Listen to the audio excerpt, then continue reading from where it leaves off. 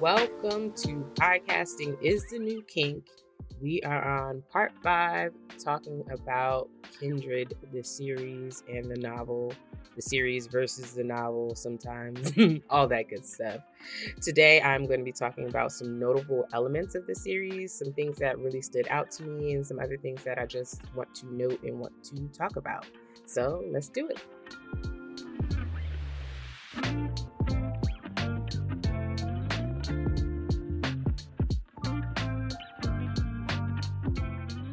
So the first thing I want to talk about, I just want to give a shout out because I thought they were really cool.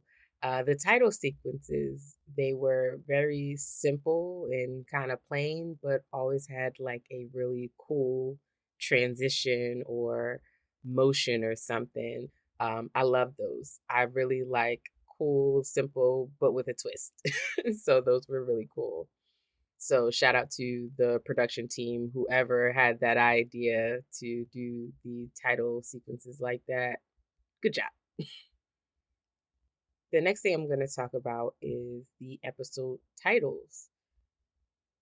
So all of the episode titles were women's names, except for number 3 and number 4. Now, I just want to say, I think that they missed a really good moment to do something poetic or do something a little more creative, right? Yes, the 6 out of 8 titles were women's names, and those were kind of cool because the title pretty much summarized the episode, right? So the first episode was titled Dana, right? And it was all about Dana, right? Our introduction to her, to what's going on in her world, to where she's coming from, right? The second episode was called Sabina, which was, I don't know, I'm a little confused about that. Maybe somebody can point something out to help me out with my confusion, right?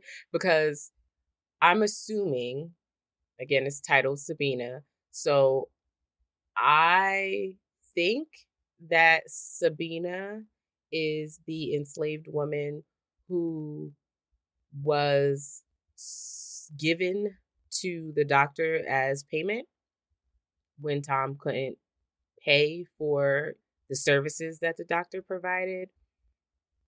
But Tom called her Samana.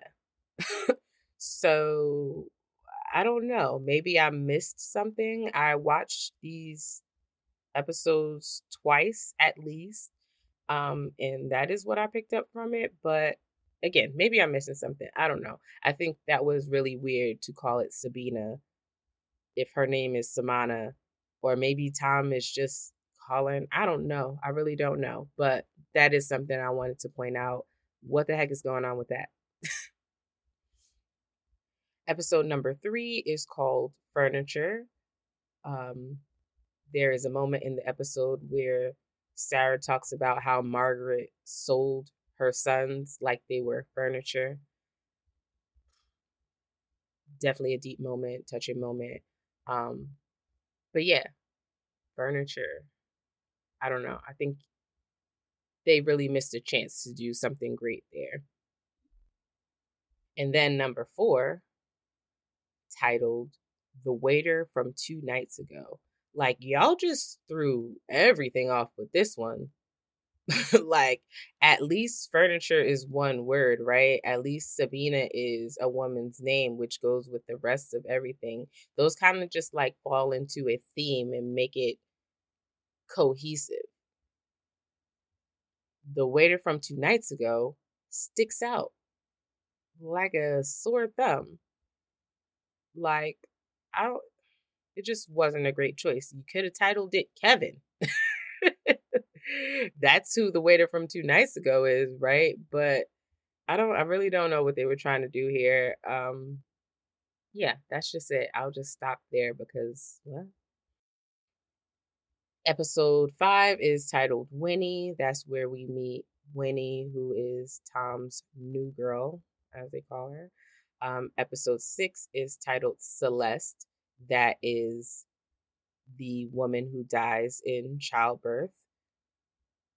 Episode 7 is titled Jane, which, whew, this episode, Tom takes Kevin into town and they see a show, which is, y'all know these racist white people were fucking horrible. Let me just say that, get that out. The show was them getting a black man drunk and making the black man rape the black woman whose name was Jane. That's all I'm going to say about that. And episode 8 was named Alice. And, if you read the book or seen the show, that Dana is Alice's descendant. Alice is like the person to save back in the past because she is who would continue the lineage so that Dana could be born. So yeah, episode titles. The next thing I want to note or talk about or point out, y'all, Dana's curls stayed popping for a lot longer than I think they should have. And I'm not complaining about the curls popping. I am a natural sister. We love the curls. We love the natural hair. But back in the enslaved South, I just don't think her hair would have remained that way. Later on, about halfway through the series, we now see her hair in braids with like the two flyaway parts in the front. Like, yeah, I don't know. I didn't really care for that, but I loved her curls. Okay. Loved the curls, loved the natural hair. I think the hairstylist did pretty good with the hair of most of the actors and actresses, specifically the black women. That's really who I'm looking at. Y'all know that's really the only hair that matters to me, because I am a black woman, a black natural woman. So that's all I'm really going to talk about. Yeah, I expected to see maybe a little bit more dryness, a little bit more like lint in your hair and like, you know, just not clean and not popping curls. I feel kind of torn about that because like, natural hair is a big thing that keeps being brought up. Whether we can wear our natural hair in the workplace is something that still continues to be debated. It's 2023. What the fuck, right? But whatever. Yeah, so I just wanted to point that out. Loved her natural hair. Not sure if it should have been looking that good.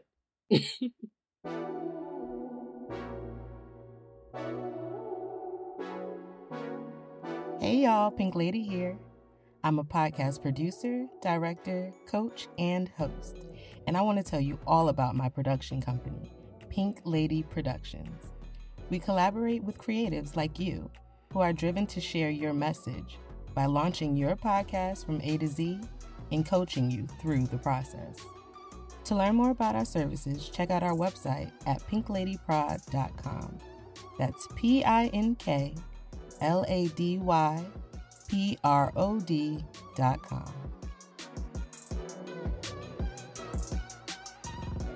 Okay, so the next thing I'm going to talk about is just the general like scene setup and the settings. That time was a very nasty, dirty time, like unsanitary, unhygienic. I don't even know if that's a word, but all of that. That is like the times, right? But in the series, I didn't see any of that. I think that was definitely missing. They showed the cookhouse so many times. They showed, Dana being whipped at the end. They showed all of these things, and there were moments that we could have seen a lot more blood and, guts and flies, even just things to signify that this was a dirty, nasty time for us, right? I think that would have helped build the setting. Um, this was shot in Georgia. So Georgia got the bugs. You feel me? I'm a little confused as to why that was a choice. I don't know if that was like a conscious choice, like, y'all, we're going to get rid of the bugs, or if they just shot at a time when, like, maybe all the bugs were sleeping. Maybe it was the winter and all the bugs were dead or gone hibernating or whatever they do, right? I don't know. But I think that is definitely something that was missing. In the book, Dana was always talking about diseases and plagues and all of that stuff, right? And to give a little credit, in the series, we do have the scene with the doctor and he's like disgusting, coughing all over himself, talking about he don't have time to wash his hands and shit, right? But it just wasn't enough. I think we needed a lot more, and just to see visually, not in the dialogue, these things, these flies, this like pool of blood, these uncooked meats, right? Like just all of that, all that. And the last thing I'm going to talk about today is something that has been coming up for me a lot. Um, just in general, in these things that I'm watching that are supposed to be about Black stories, right? They're supposed to be telling Black stories, but they sneak in this like theme of having empathy for white women. I watched this series called Them. It is an Amazon original. It was actually really great, really dope, different story. The tagline says, a Black family moves into an all-white Los Angeles neighborhood where malevolent forces, next door and otherworldly, threaten to taunt, ravage, and destroy them. That is a perfect tagline because that is exactly like what happens. This Black family moves into this all-white neighborhood in Los Angeles and shit pop off, okay? It gets real crazy.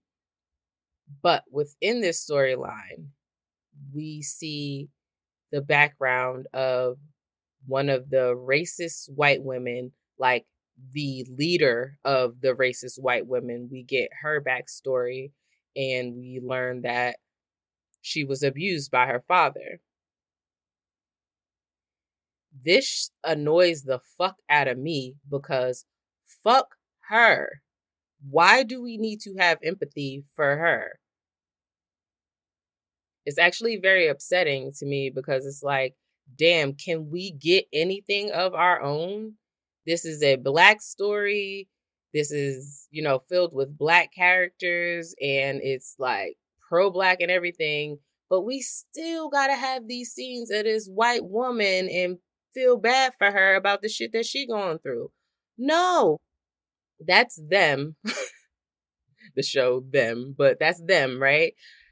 But in Kindred, it's the same type of thing. You have the scene with the doctor and him treating Margaret, right? And you have how Tom treats Margaret. You have how Rufus treats Margaret. And I just kept getting this sense of feel bad for her because she only lashes out because of what she's been through. But also, fuck Margaret. Like, just because people have been through something, don't give them the right to take it out on you.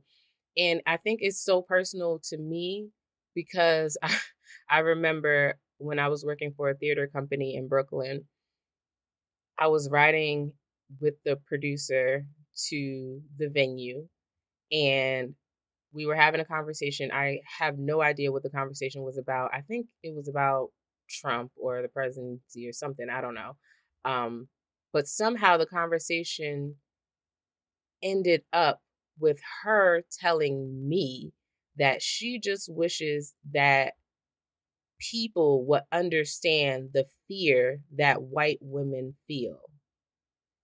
the fear that white women feel they're afraid of their fathers and their husbands, and so they do these things to, be validated by their fathers and their husbands, whether they agree with them or not.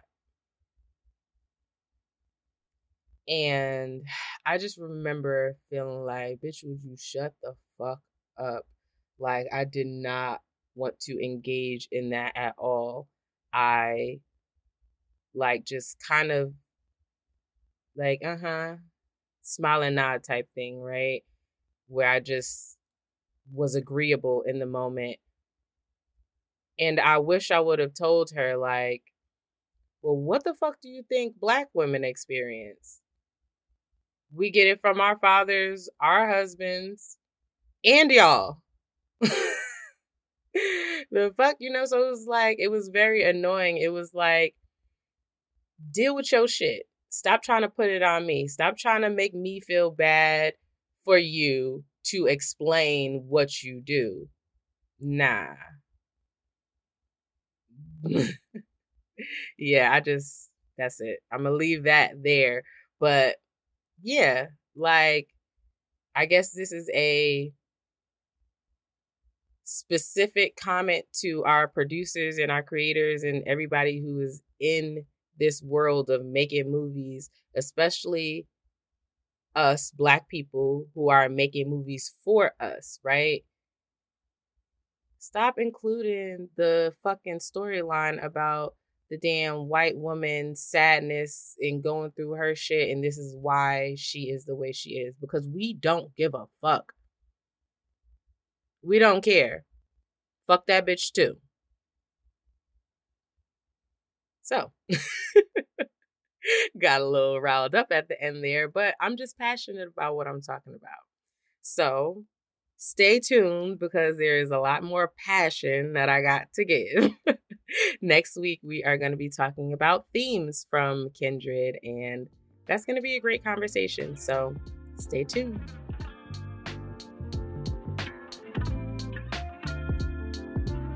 Hey, y'all. Thank you so much for listening. If you have any questions, comments, concerns about anything I talked about on this episode, you can DM me on Instagram at PinkLadyProd. That's PinkLadyProd. Or you can email me at jasmine@pinkladyprod.com. Jasmine is spelled Jasmine. If you want more info about Pink Lady Productions or me, you can visit our website at pinkladyprod.com. Subscribe to Podcasting is the New Kink for updates on new episodes, and please feel free to share it. Also, please rate and review the show. Peace.